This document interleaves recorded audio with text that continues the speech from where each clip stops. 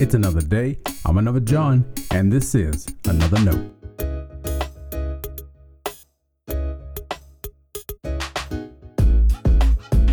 Today's edition of Another Note is titled, It's Not Nice to Not Point.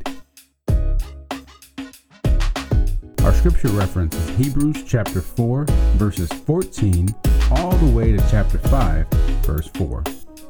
As always, may the Lord add His blessing to the reading and hearing of His holy word.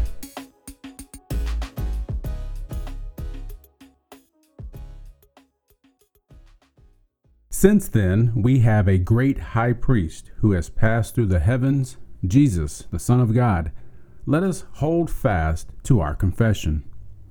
For we do not have a high priest who is unable to sympathize with our weaknesses, but we have one who in every respect has been tested as we are, yet without sin.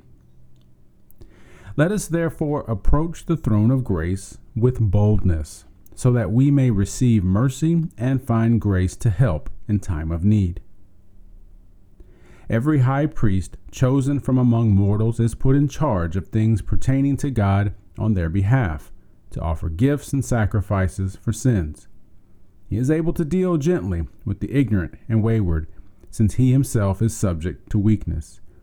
And because of this, he must offer sacrifice for his own sins as well as for those of the people. And one does not presume to take this honor, but takes it only when called by God, just as Aaron was. This is the word of our Lord. Thanks be to God.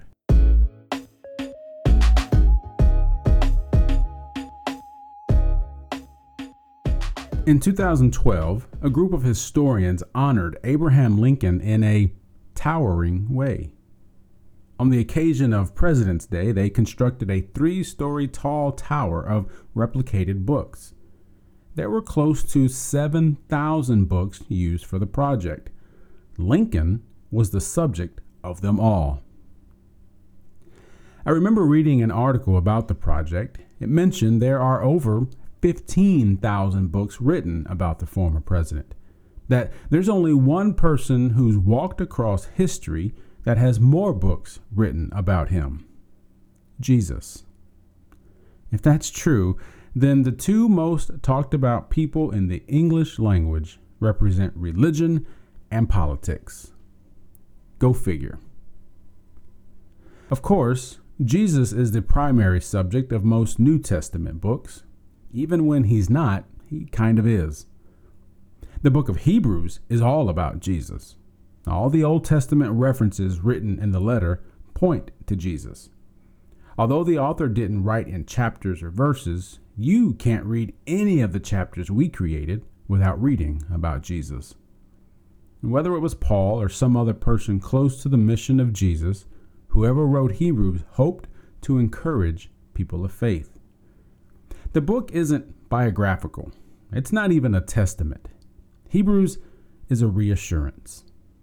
Because it's written to people who already knew faith in Jesus.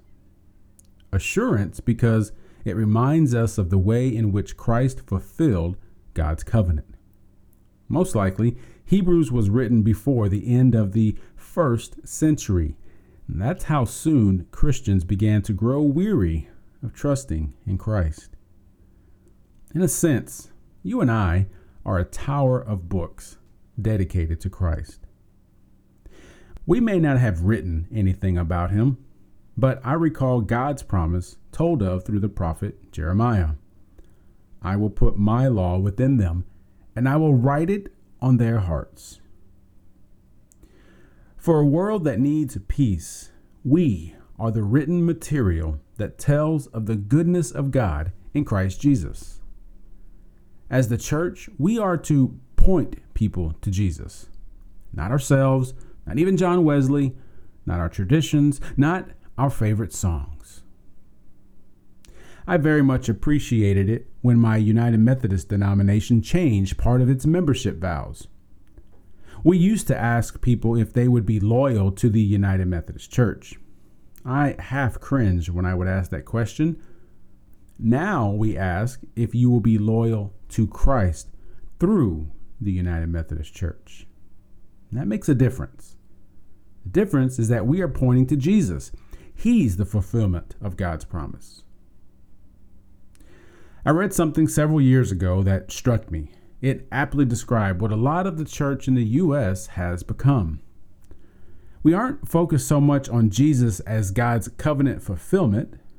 Instead, we've made Jesus a consumable product, maybe just another book to buy.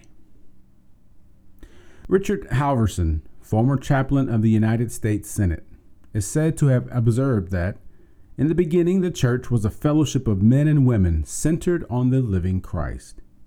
Then the church moved to Greece, where it became a philosophy. Then it moved to Rome, where it became an institution.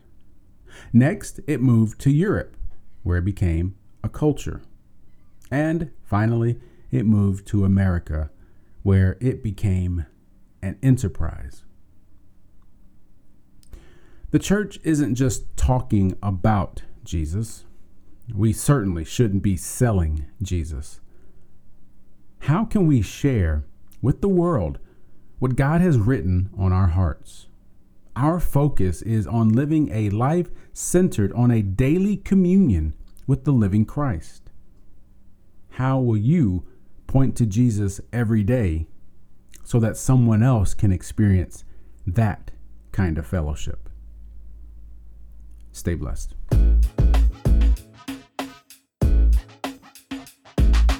Thanks for always supporting Another Note. This is our daily devotional. I'll keep writing and recording as long as you keep listening and we keep growing.